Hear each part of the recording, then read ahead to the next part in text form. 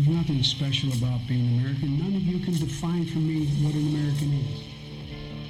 I am the nation. I was born on July 4th, 1776, and the Declaration of Independence is my birth certificate. The bloodlines of the world run in my veins because I offered freedom to the oppressed. I am many things and many people. I am the nation.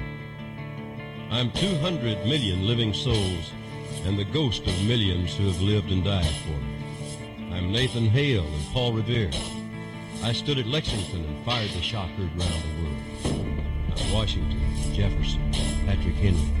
I'm John Paul Jones, the Green Mountain Boys, and Davy Crockett. I'm Lee.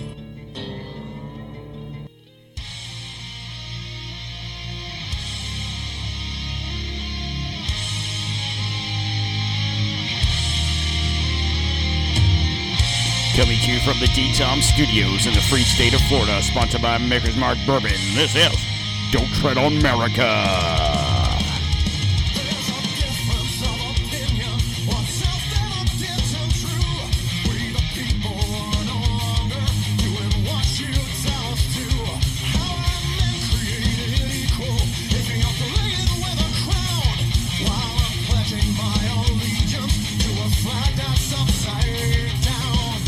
Today is Friday, September 15, 2023. Let's go!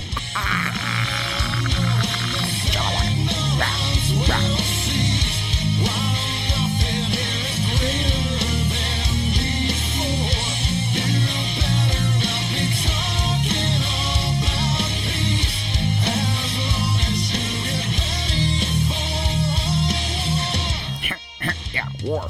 War's cool. Cool. Calm down, George. All right, guys. How's everybody doing out there today? I'm your host, Donald J. McGillicuddy, as you know me as Don Q. How is everybody doing out there today on this lovely Friday afternoon? So, what are we doing today, right?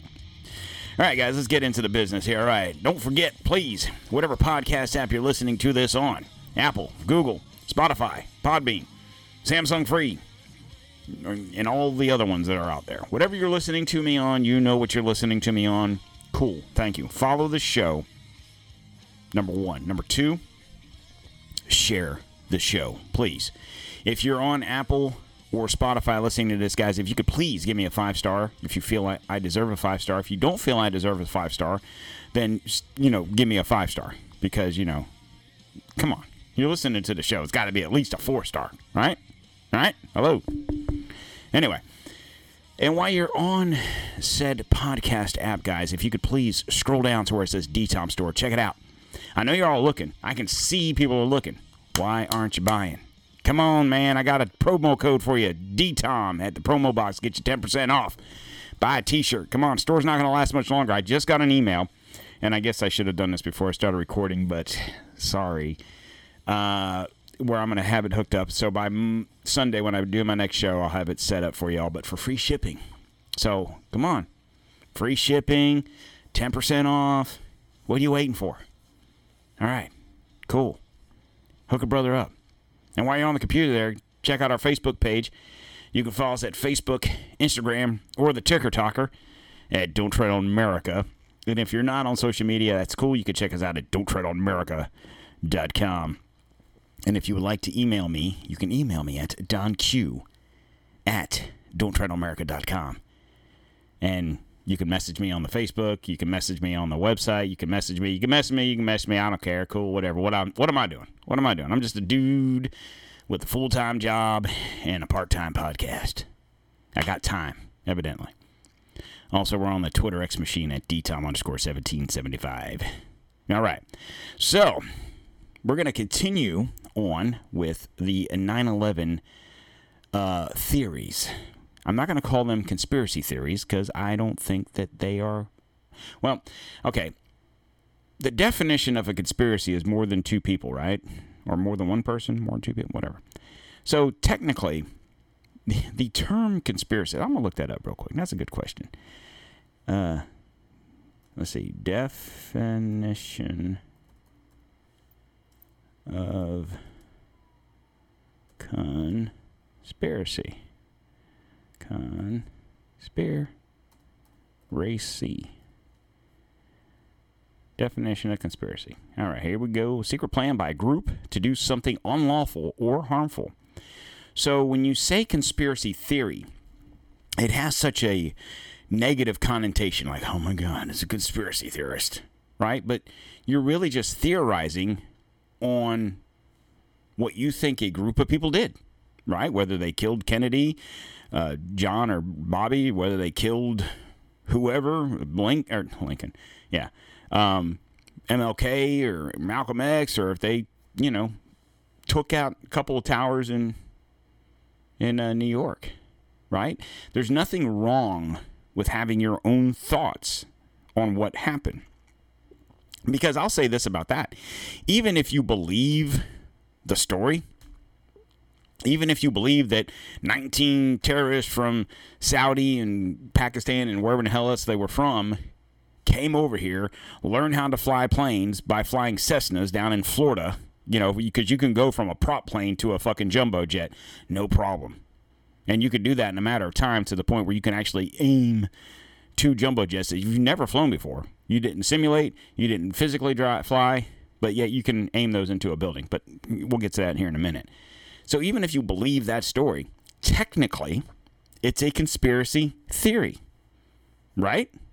Because the definition of a conspiracy is a secret plan by a group of Muslims, in this case, to do something unlawful and or harmful. There was a group. There was a secret plan. No one knew about it, allegedly. So can we not call the government in this situation conspiracy theorist? Or is it not a conspiracy theory when it comes to the government because of Able Danger? They knew. It wasn't secret. They knew. But they let it happen.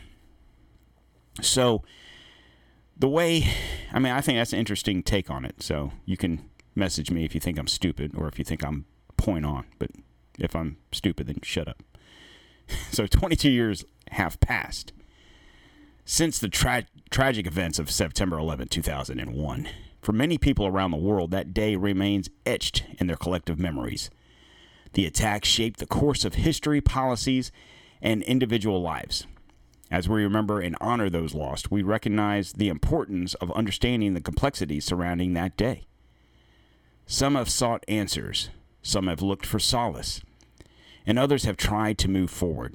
Today, as we look back, we invite you to explore a collection of perspectives, facts, and narratives about 9/11. Whether you're revisiting old questions or encountering new information, I hope to provide a space for reflection and understanding. So, here we go. Here is 10 reasons some remain suspicious of the official 9/11 story. I'm going to call it a story. So, number 10, we're going to go 10 to 1, and we're going to break them down as we talk. And I'm saying we, like there's 5 other people here. It's just me. So it's me, myself, and I. The 3 of us are going to bring it to you. Here we go. Number 10. And this is what I just touched on. Could such mediocre and inexperienced pilots, how could they have flown such powerful planes? So there are considerable questions about the apparent abilities of terrorists to fly the planes that crashed into the Twin Towers and the Pentagon. Remember, the planes in questions were not Cessna prop-type planes. They were jumbo jets. These were huge 757, I think, jets. Again, these claims are largely based on the quote-unquote professional opinions of various aviators rather than solid proof. So I'm going to take the word of a pilot who flies these planes on a daily basis. We're going to go with his or her theory because they've flown a plane 1 or 2 times. So that's solid proof enough for me. But many believe them to be accurate. For example, various television programs, both conspiracy and investigative productions, have used flight simulators with some of the most professional and experienced pilots on record. These programs had the pilots attempt to fly the course taken by the planes that morning, especially the crash into the Pentagon by Flight 77. It is largely seen as that an inexperienced pilot wouldn't have been able to negotiate, and that even the finest pilot would struggle with it. San Diego pilot trainer Rick Garza is just one of many whose paths crossed with the hijackers. Despite only teaching them on small single-engine planes, he was unable to pass them. Hold on. I got a text here. I need to see who this is from because I'm having an issue with people. Anyway, in fact, Garza asked them to leave the training because they were completely inept. Incidentally, these two hijackers, Khalid al-Midhar and Nawaf al-Hazim, would go on to be the quote-unquote muscle of the unit. So let's talk about that. If you've ever flown a plane, I have never flown a plane. Okay? The thing about commercial airlines, because these were commercial airlines, if we're going to go with, okay, these were United 91 and American Airlines this and whatever they were. I don't know the numbers, and I'm not trying to disrespect the people that died. And furthermore, let me say this before I go any further. I am not on the belief, and I think I said this in the last show, but I'm not of the belief that I believe that these were planes flew into these buildings. That's what I believe. The Pentagon, I'll get to that in a minute because I'm skeptical of that. However, if we are to believe the official narrative that 4 planes were hijacked and this is what happened, I believe, and I said this in the last show when I talked about Able Danger, I believe that people in our government knew that this was going to happen. And like I said, I don't think that they knew it was going to happen on that day. I think once the first tower was hit, and especially after the second tower was hit, they were like, oh shit, this is it. Okay? Because obviously at that point, especially when the first tower was hit, they didn't know that this was it. They, by most accounts, they probably thought it was an accident. And that's kind of sketchy at best too, and I'll tell you here in a second why, but once that second tower was hit, even like I have a video, I don't know that I'll play it because it's like 10 minutes long, but you hear people screaming, regular people on the streets were under attack. And the building, the Twin Towers were built in the early 70s, I think 71, 2, 3, somewhere around there. It was around my birthday. Or not my birthday, but my birth year. So you're talking for 30, 2001, so 27, 8 years, these buildings stood. How many planes fly into New York on a daily basis? Right? Never had an issue. So I think the first plane hitting it, I think some people were like, oh shit, what just happened? Second plane hit it, oh shit, we're under attack. But these people that went and learned how to fly airplanes, Cessna planes. So I've never flown a plane, but from all accounts, when you're flying a prop plane versus a jet plane, no matter what size those planes are, if you're flying a Cessna versus, say, a Learjet, basically about the same size plane, but power-wise, totally different planes. Now, if you go from a Cessna to a commercial airliner, a big commercial airliner at that, you're talking, that'd be like you driving your Hyundai every day. I'm driving my Hyundai to work every day. And you could be a good driver in your Hyundai. Let me rephrase that. Let's say your 15-year-old child is got his or her learner's permit, and they're learning how to drive. Mom, Dad, take me for a drive. Take me to the store so I can learn how to drive so I can pass my driver's ed test, right? So they're driving. They're learning how to drive. You're going to the grocery store. Take a right, Timmy. Take a left. Watch out for the car, blah, blah, blah, whatever. Then little Timmy, after 4 months of having his learner's permit, of driving mom and or dad to the grocery store, to the bar. Oh, not allowed to do that? Oh, shit. Oh, well. All of a sudden, Timmy's going to hop into a fucking semi truck and go for a ride.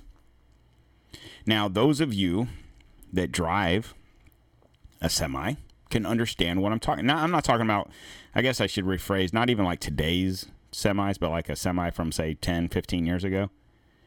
Right? So let's even use the time period. 2001. Timmy, 15-year-old, learning how to drive, drives mom's Hyundai to the grocery store. Drives it a couple times a week. 4 months he's been driving. Now little Timmy wants to hop into the Peterbilt, park down the street, and take it for a joyride. Even if Timmy's driving in a Hyundai that's a stick shift, there's a better than zero chance that he does not know how to drive that Peterbilt. He might get it started based on the logic, if you drove a stick shift, based on the base logic of pushing the clutch in and turning the ignition, assuming he had the keys. But he ain't driving that motherfucker. Now, mind you, these guys didn't take off from Boston or whatever other airport these planes took off from. They were already up in the air. So they went through training class to learn how to fly. Well, obviously, they didn't need to learn how to take off because it was already a done deal. And obviously, they weren't too worried about landing, right? Because the end result was death. They didn't care if they landed the plane.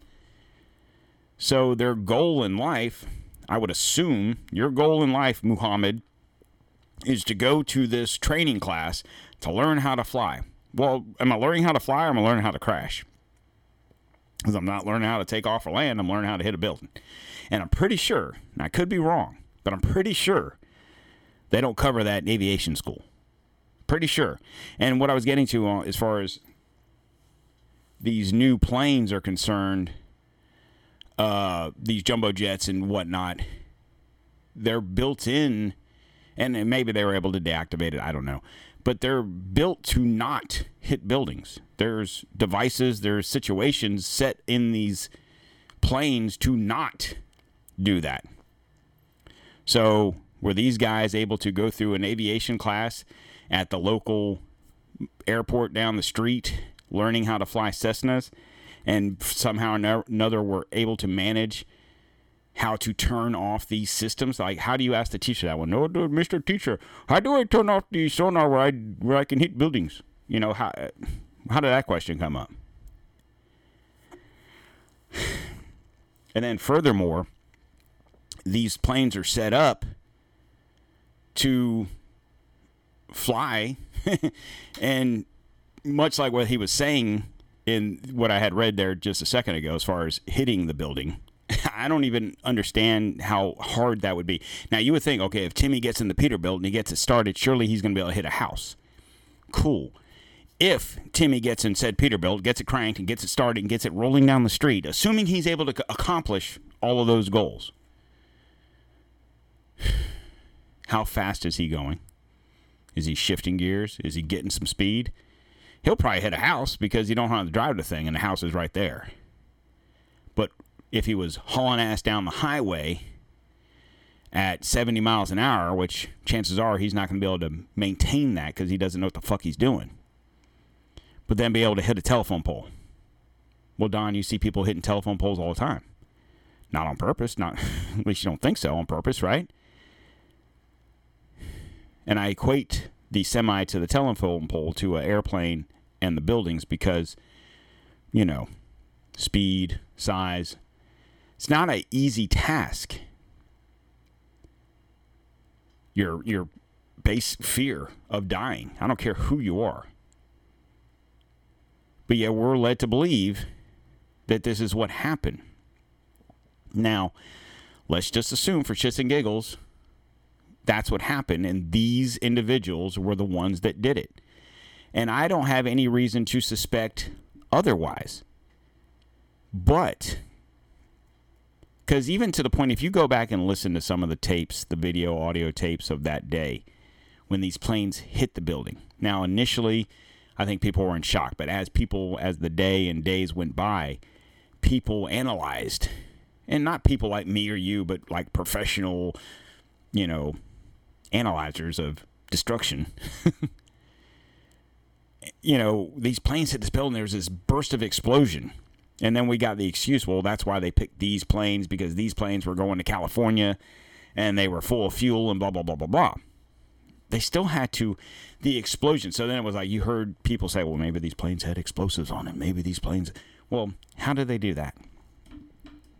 You mean to tell me these guys were so able-bodied that they learned how to fly jumbo jets into buildings and managed to get explosives onto the planes? Or us as in our government or our deep state, knowing that this event was eventually going to happen, maybe even knew the targets. And I'll get to the reason why I think that in a second, too.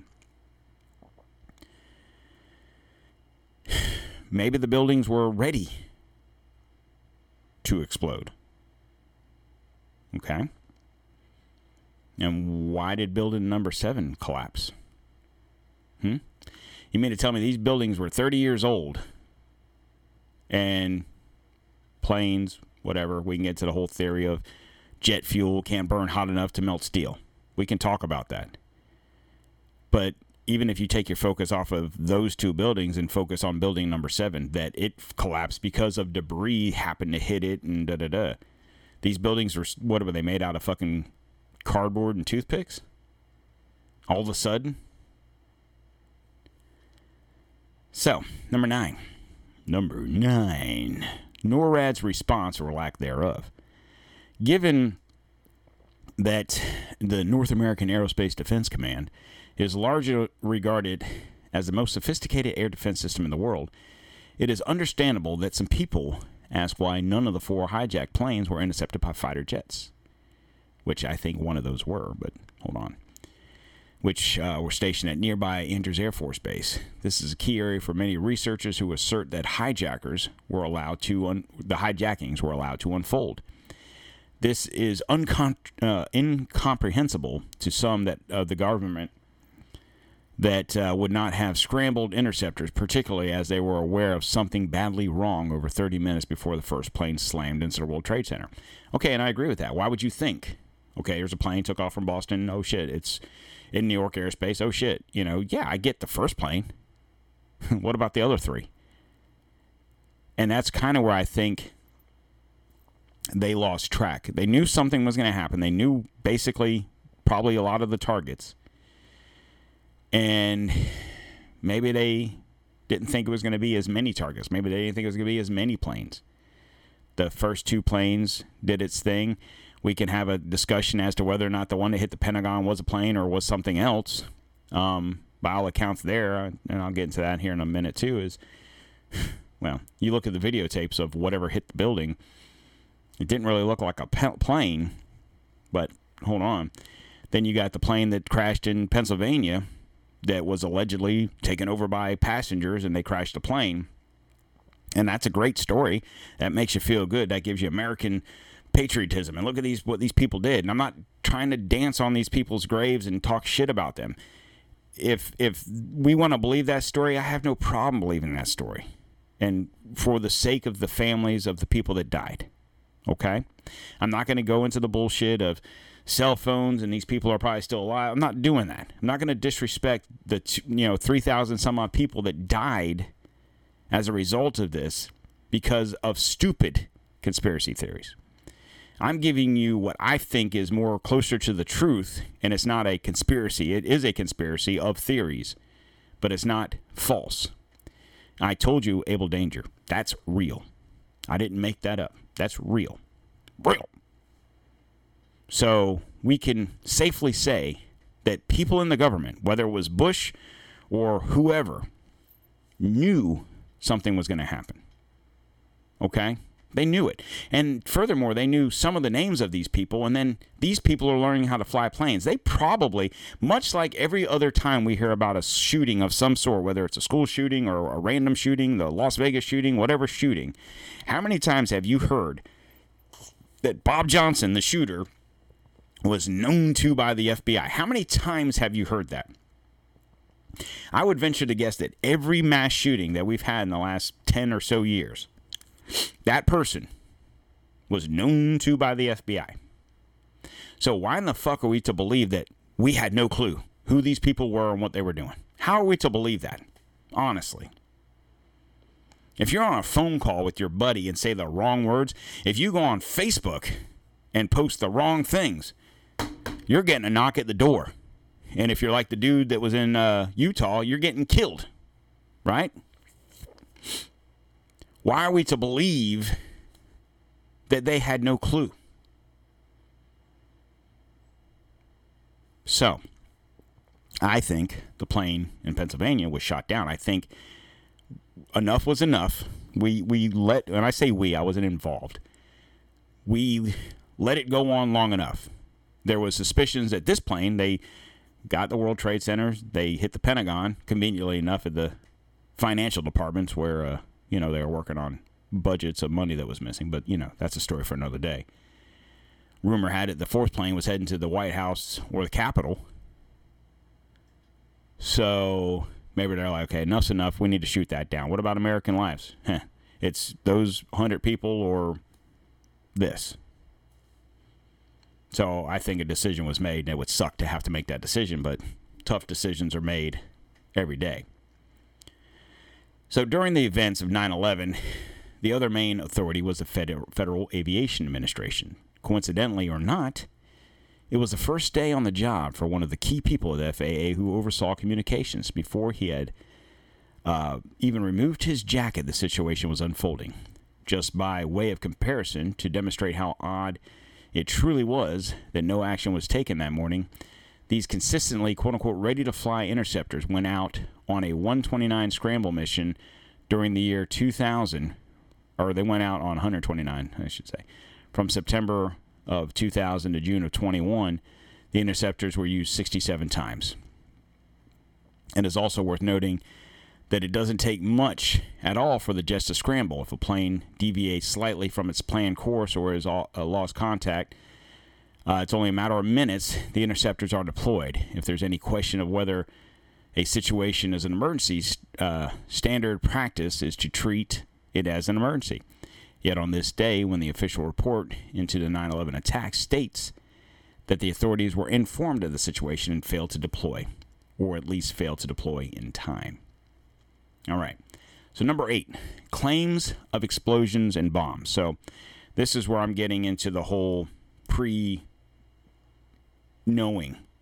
So you would ask the question, okay, Don, if we knew that this was going to happen and we had a list of targets, so we thought maybe the World Trade, and we thought maybe the Pentagon, and we thought maybe the Capitol building, we thought maybe the White House, and we thought maybe, this place or that place or the other place.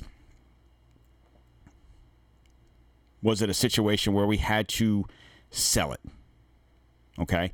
By all accounts, and I'll play some of these videos here in a minute. I want to get through this. I got to quit rambling. But by all accounts, a lot of people tell you those planes would not have taken out that building. And kind of like I talked about the other day. When you're chopping a tree down, you don't start at the top and work your way down. You start at the bottom. Now, granted, it'd be kind of hard to get those planes down low enough. I get it. But point being is, it should not have taken the whole building down, either one of those two buildings. And then secondly, it shouldn't have touched Building 7. That's where, and then you heard people on the street, just regular Joe Schmoes like me and you, saying that sounded like an explosion. That sounded like an explosion. Not as the plane was hitting the buildings, but after the fact. I got a tape from a gentleman who worked for the state of New York, for the city of New York, I should say, was in Building 7, had to haul ass out of there because they heard explosions. Now, this was after the tower, one of the towers had fallen, and the planes had already crashed. All this had already unfolded. He and another gentleman went in to try and help people. Then they heard explosions. You have witnesses saying that when they were evacuating the towers after the planes had hit them, prior to them collapsing, there was explosions from underneath coming up through the elevator shafts. What was that about? So there are numerous claims that the Twin Towers were brought down by a controlled explosion. Videos and angles appear regularly on social media showing that quote-unquote proof of these claims. It isn't a new claim, however. Almost immediately following the collapse of the tower, some people were stating that the heard explosions from inside the building. Even some firefighters on the scene made such claims to the media in the aftermath. Of course, it is understandable that there would have been a great confusion at the time. But I think that's the best time to talk to people, not a week, a month, a year after the fact. It's when it's fresh in their mind. Incidentally, the person widely believed to be responsible for the controlled demolition theory is internet user David Roschek. After seeing the collapse on television, he took to a chat room to state it looks like a controlled demolition. And if we don't hear more about that in the next few days, then there's something really wrong.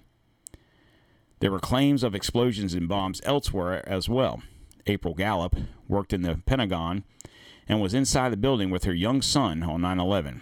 She has made no secret of her claims that explosion more akin to a bomb ripped through the building. Minutes after it happened, she said she walked out the building. Now, this is what I was going to talk about here, but it's here. So, walked through a hole supposedly made by the plane, but saw no plane debris, no bodies, and no luggage.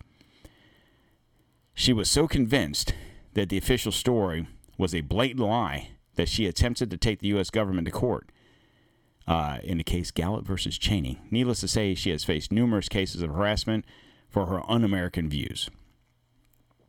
Now, I heard her speak on this. She literally, first day back from maternity leave. Worked at the Pentagon. She was in the military.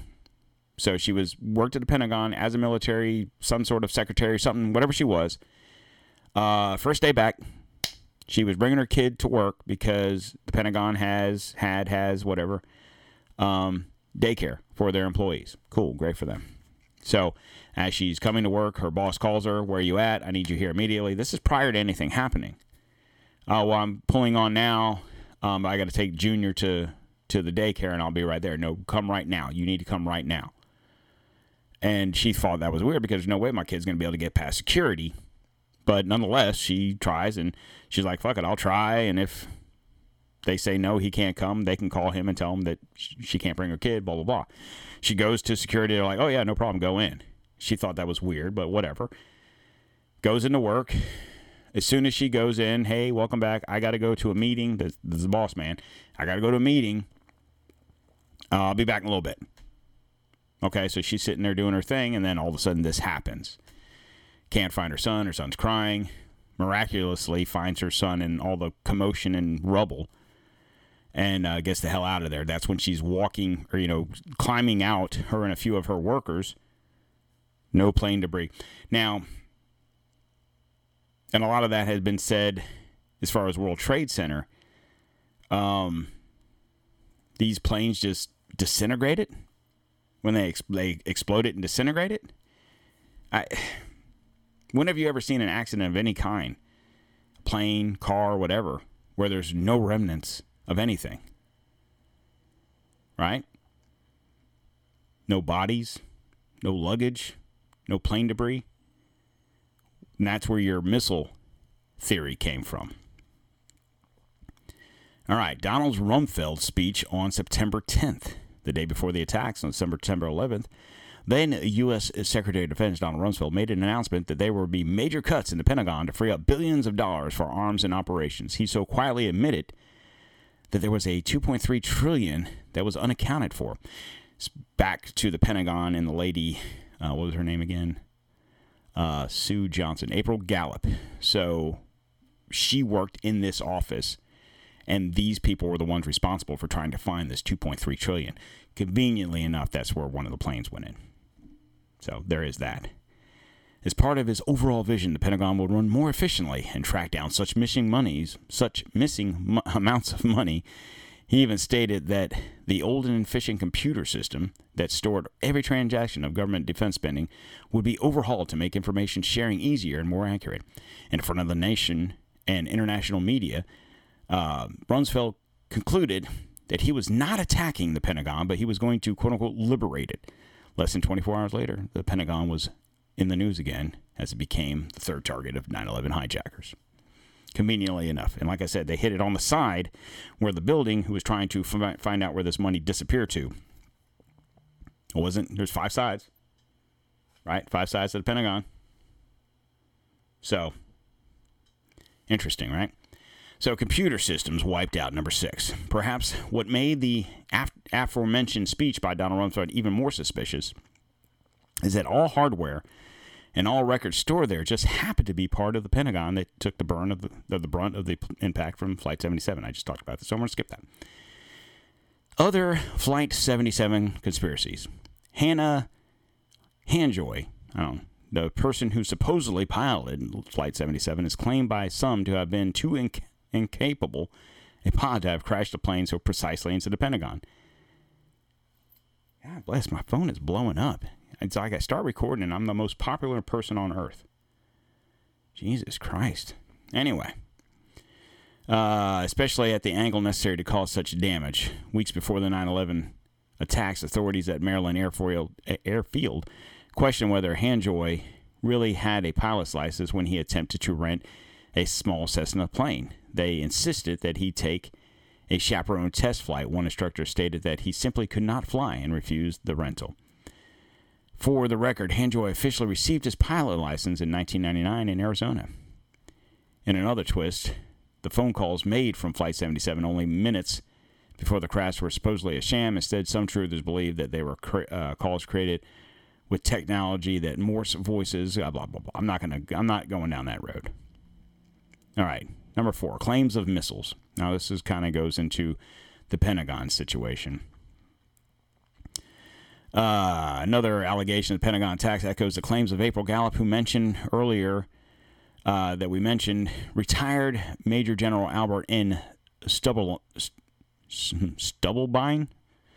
became a whistleblower against the U.S. government. He said, "I can prove that it was not an airplane that hit the Pentagon." Stubblebine spoke publicly about his claims, although he believed the official story. He changed his mind as soon as he looked up into the Pentagon attack. He began to reveal that he believed the cover-up of the monumental proportions. And I'll say this about that. If you go and watch the video, you can look it up. Watch the video, look it up, Pentagon, 9/11 Pentagon attack, whatever. It'll show you the video of this thing hitting the Pentagon. Now, here's my questions. The Pentagon. I would venture a guess that it's probably a pretty secure place. I don't think just any Tom, Dick, or Harry is going to walk up to the fucking Pentagon, no bubbles, no troubles. I'm guessing. Never been. The security camera that caught this footage was like on a 5-second or 10-second loop. And what that means is it wasn't a consistent video. So you go to like your local fucking Haji convenience store, right? And they've got cameras on you at every other fucking angle, like they got Fort Knox in that motherfucker, right? You would think that the Pentagon would have at least the same capabilities at the entrance gate. I'm just guessing.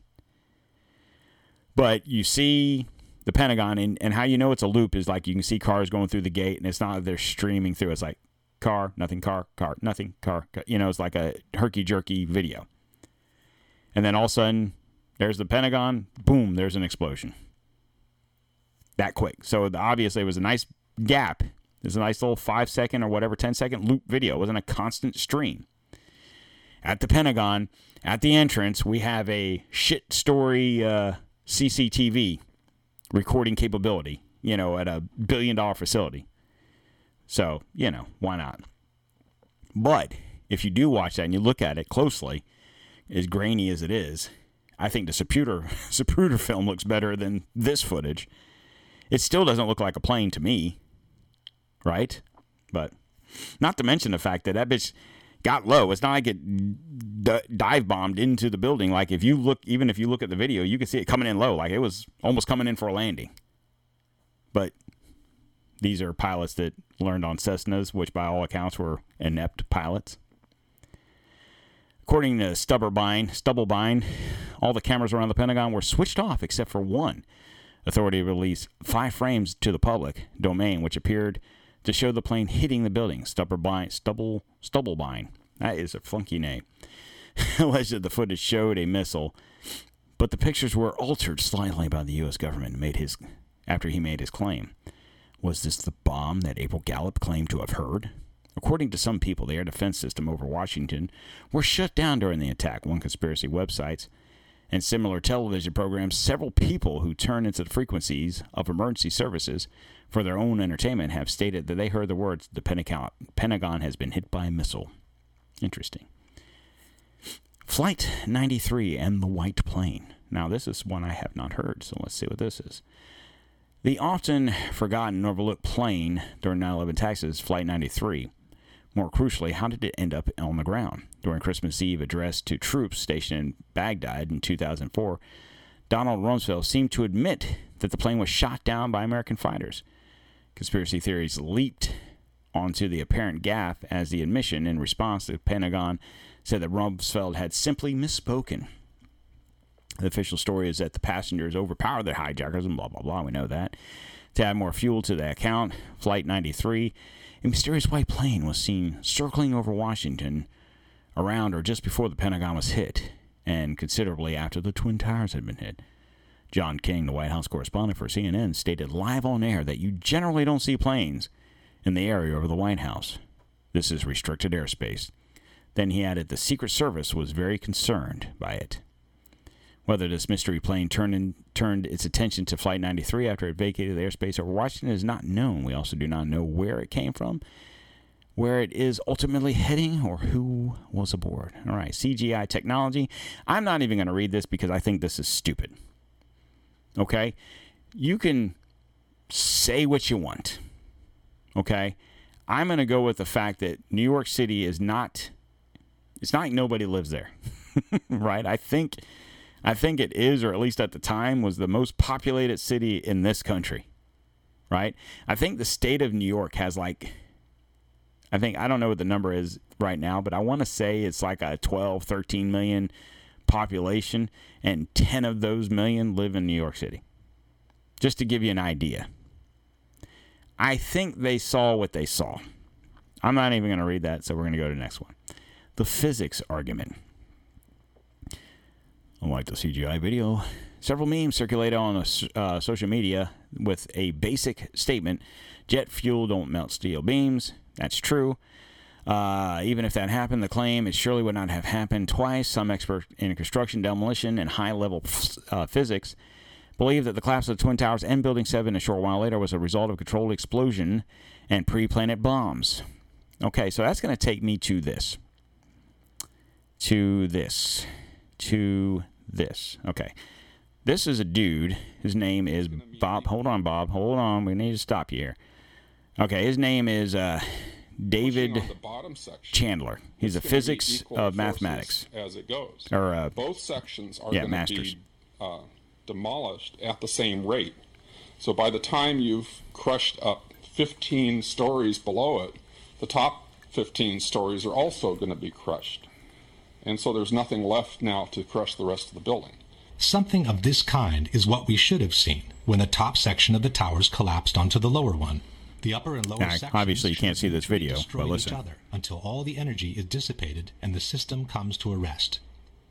What could not have happened is this. A little tiny chunk of the building can't possibly fall and crush the entire structure below it. This is such a simple, fundamental concept that architects and engineers were astonished in seeing it totally ignored by NIST. This is high school physics, and our whole society is being led to believe that these fundamental laws of physics, hard science, don't apply anymore. Assuming that the top section on the left contains enough potential energy to destroy the rest of the tower, and assuming we dropped both upper sections at the same time, which one would hit the ground first? It would be the second, of course. As it finds no obstacles in its path, the section on the right would quickly accelerate to free fall speed and maintain it all the way to the ground. Now, this is important. The section on the left, instead, needs to use some of its energy to destroy the structure below, so it could never achieve free fall speed. In the case of the Twin Towers, however, both upper sections fell with an acceleration close to free fall speed, as if their path had been practically free from obstacles. It took each tower between 10 and 12 seconds to collapse to the ground, while an absolute free fall time would have been 9.2 seconds. In other words, both upper sections of the towers found enough energy to destroy 80,000 tons of healthy structure below, while accelerating to near free fall speed. This is, as we have said, absolutely impossible by gravity alone. The law of momentum conservation won't allow it. A building cannot do free fall with a huge steel structural system in place to support it. The Twin Towers could not have come straight down through the resistance of 80,000 tons of structural steel at the speed of practically free fall. That just would not happen. If in fact it actually hit and made an impact, it was effectively crushing anything, pushing hard on this core structure below it, the core structure is going to push back equally hard. And that's what's going to cause the top section of the building to slow down. As energy is drained away from the system to deform those members, it would slow down the descending mass and cause a descent at less than free fall speed. There is only one way for those buildings to have collapsed at the speed they did. The buildings fall at a speed which can only occur if the structure has been removed, the vertical structure. The same Shyam Sunder from NIST has acknowledged that free fall can only be achieved with the absence of a structure below. Free fall time would be an object that has no structural components below it. But what could have removed the supporting structure below, since the falling section didn't have any extra energy to do so? The fact that it's coming down at free fall says all of the energy is being used to just make it go straight down, which means it's coming down through itself and not breaking up the building as it goes. Something else has to be clearing the way. There is only one known way to allow that kind of acceleration while removing the supporting structure. A building cannot do free fall without it being blown up. That's the only way it could come down at free fall. The only way that a building can accelerate as it collapses is by having pre-engineered, precisely timed, and precisely placed explosives. In other words, controlled demolition. So, there you go, right? And that, and people ask the question, why? Why would, okay, let's assume I'm right. Let's assume Able Danger told them everything they needed to know. They knew who, how, when, what, right? And they planted bombs in these buildings to do what they did.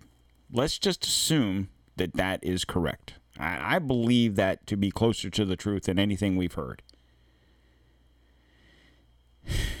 You have to ask the question, why? Why would our government knowingly do this? Well, for the reasons that came after all of this. Okay? We got to fight them over there so we don't have to fight them over here, right? Remember that? But we invade Iraq because I don't think there was any Iraqis involved. Right? Weapons of mass destruction. And it's more weapons of mass distraction.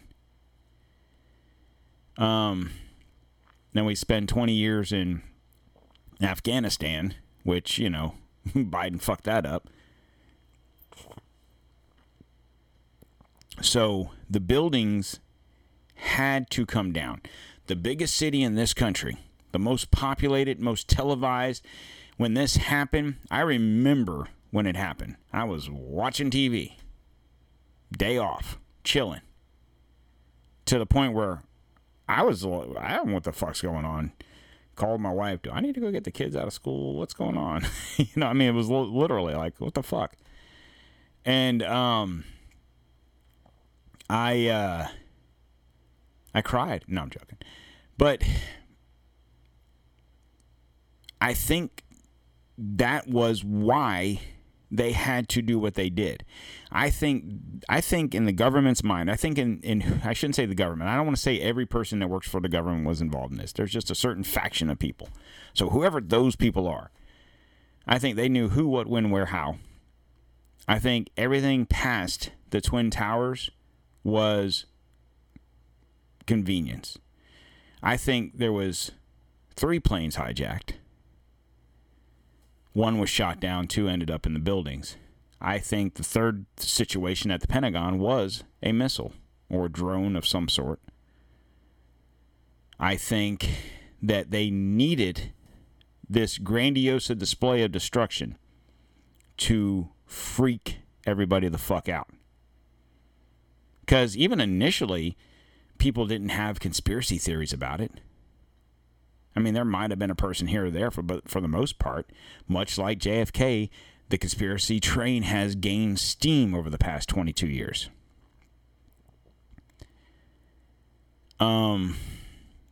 But they needed this grandioso display of destruction to freak everybody out enough that when Bush comes out and says, we're going to get these motherfuckers. He didn't say that, but, you know, that's what I would have said. And people are like, yeah, America, right? We're gonna get Osama bin Laden. Yeah, America. We're gonna kill. What the fuck was the name? We're gonna kill Saddam Hussein. Wait. Hold. What did he have to do with this? Whatever. We're fucking killing them all. Right? Who's them? Who are they? Anyway. But at the time, he could say that outlandish shit. No one gave it a fucking second thought when he said we were going to Iraq. Everyone was like, yeah, kill the brown people. Right? I mean, think about it. If you're old enough to remember that day and the events that, happened after the fact, you know what I'm talking about. Whether you're in this country or another country, people are like, yeah, kill them all, fuck them. There was no reason for us to go to Iraq. None. But it's an easy sell because of the display of destruction that freaked everybody out in this country and abroad. Then, for shits and giggles, they throw the Patriot Act at you, which is still in effect. And it sounded like great today. Yeah, fuck it. And I'll give it. How many people did you hear say, yeah, I don't have nothing to hide. You can go through my emails and my cell phone and you can monitor me. I have nothing to hide. Until now, after 20 years later, you're like, wait a second. You mean they can do what? Yeah, this is what you were so eagerly able to agree to when all this bullshit was going on. That's why I think they let this happen to the point where they even added an effect to it to make everybody, to convince everybody this is what's going to happen. As far as the Pentagon's concerned, I think that was done on purpose because it just happened to be where they were investigating this money. I think the plane in Pennsylvania was, okay, enough's enough, shoot that motherfucker down. That's my personal opinion. Take it for what it's worth. But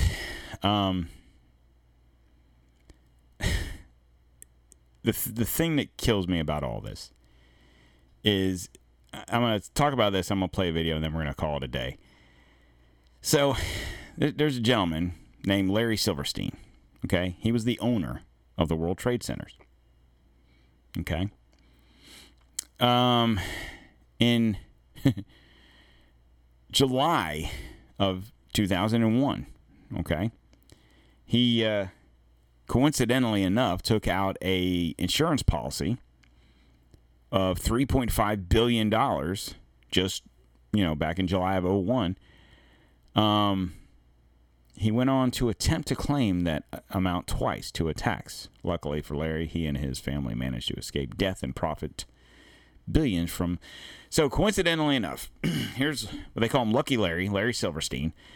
He just so happened to be absent that day from work for a doctor's appointment. He later claimed that the appointment was canceled.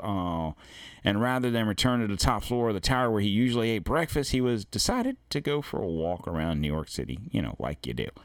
Larry's family was also absent from work that day and escaped harm, including his daughter and son, who was running late. Lucky Larry filed the claim, So why would he conveniently do that in July and happen to not be there and make sure his family wasn't there? Well, maybe possibly the whoever was responsible for all this needed access to the building to wire, because you're not going to go in there, okay, September 11th, this is going to happen. We need to be there on the 10th to wire this motherfucker up. Doesn't work like that, especially big-ass buildings like that. That's something that takes a couple months to do. So could they have started that in July? Started wiring the buildings. We need access to this building at night when no one's there, weekends, holidays. We need to be on your building when no one's there. K5 situation Well, why do you need that? Because we're going to blow these motherfuckers up because we need to get some shit rolling on terrorists and we need to invade the Middle East and we need an excuse. Larry was like, well, I'm going to insure these motherfuckers for $3.5 billion so I can get paid. They're like, you do you.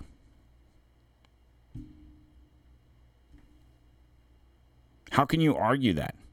It's just coincidentally this dude wasn't there, his family wasn't there.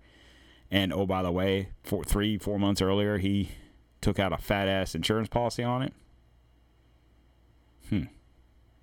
Yeah. And then there's the story of Barry Jensen. Here, let me pause this real quick. Of Barry Jennings. I'm sorry, Jennings. Barry Jennings was, and I say was, and I'll tell you why here in a minute, if this will pop up here. He was the Deputy Director of Emergency Services Department in New York City Housing Authority. Okay? According to video testimony, he was eyewitness. I'm going to play that right now for you. The plane went in, and of course the collapses since then. We're going to bring more of those to you now. Barry Jennings, you were on the 8th floor. You work for the City Housing Department. Explain to me the moment of impact. Well, me and Mr. Hesh, the Corporation Counsel, were on the 23rd floor. I told him we got to get out of here. This is Building 7. Down the stairs. We made it to the 8th floor. Big explosion. Blew us back into the 8th floor. And I turned to Hesh. I said, this is it. We're dead. We're not going to make it out of here. I took a fire extinguisher and I bust the window out. That's when this gentleman here heard my cries for help. This gentleman right here, and he kept saying, stand by, somebody's coming to get you. They couldn't get to us for an hour because they couldn't find us. You thought that was it? I thought we're dead. I thought that was it. I started praying to Allah. I said, that's it. We're gone. It's over. What was it like for you? You were inside there as well. It was pandemonium. I mean, it was something like out of Bruce Willis' Die Hard movie. Frank, go ahead. That's right. I'm standing here right now just off Broadway by City Hall with Michael Hess, who is the city's Corporation Counsel. Mr. Hess, you were trapped in, I believe, 7 World Trade Center. Go ahead, sir. Yes, I was. I was up in the Emergency Management Center on the 23rd floor, and when all the power went out in the building, another gentleman and I walked down to the 8th floor where there was an explosion, and we've been trapped on the 8th floor with smoke, thick smoke all around us for about an hour and a half. But we ran into a problem. We couldn't collect the insurance because the insurance companies didn't want to pay. There were 22 insurance companies defending 22 insurers who didn't want to pay their obligations under the policies. And so they took me to court. And I had to beat them in court, the lower court, and then had to take an appeal and win in the upper court. So they owed me $4.5 billion. A new governor was just elected.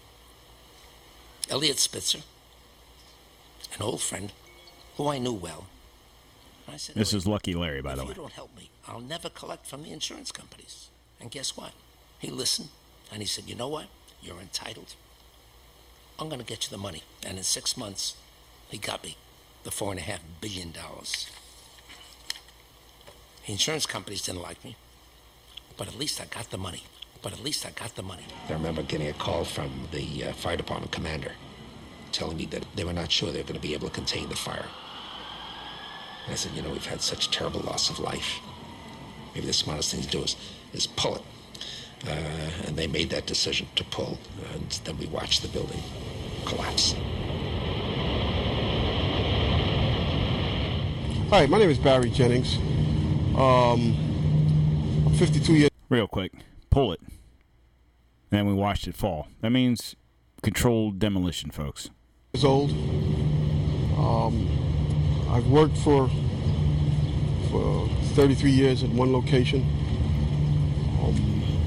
Basically, I said I'm married, father of 4. Why don't you tell people your experience from the very beginning of the day on September 11, 2001?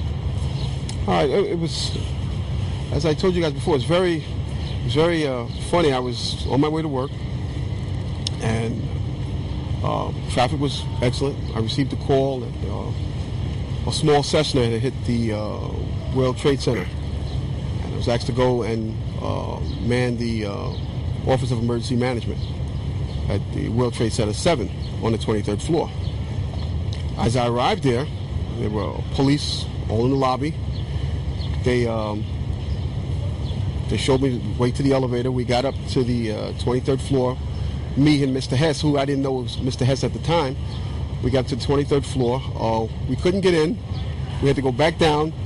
Then security and police took us to the freight elevators, where they took us back up, and we did get in.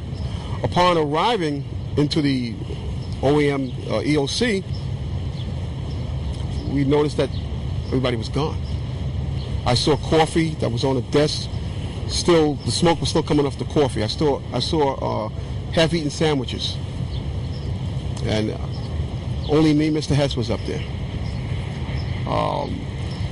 After I called several individuals, one individual told me that to leave and leave right away. Mr. Hess came running back in and said, "We're the only ones up here. We got to get out of here." He found the stairwell. When we reached the 8th or the 6th floor, the landing that we were standing on gave way. There was an explosion, and the landing gave way. And I was left there hanging. I had to climb back up, and now I had to walk back up to the 8th floor. I was trapped in there for several hours. I was trapped in there when both buildings came down. All this time, I'm hearing all types of explosions. All this time, I'm hearing explosions. When they finally got to us, and they took us down. All right, I'm not going to keep playing that. Explosions. That's the key. And this guy was very boisterous of what he was saying.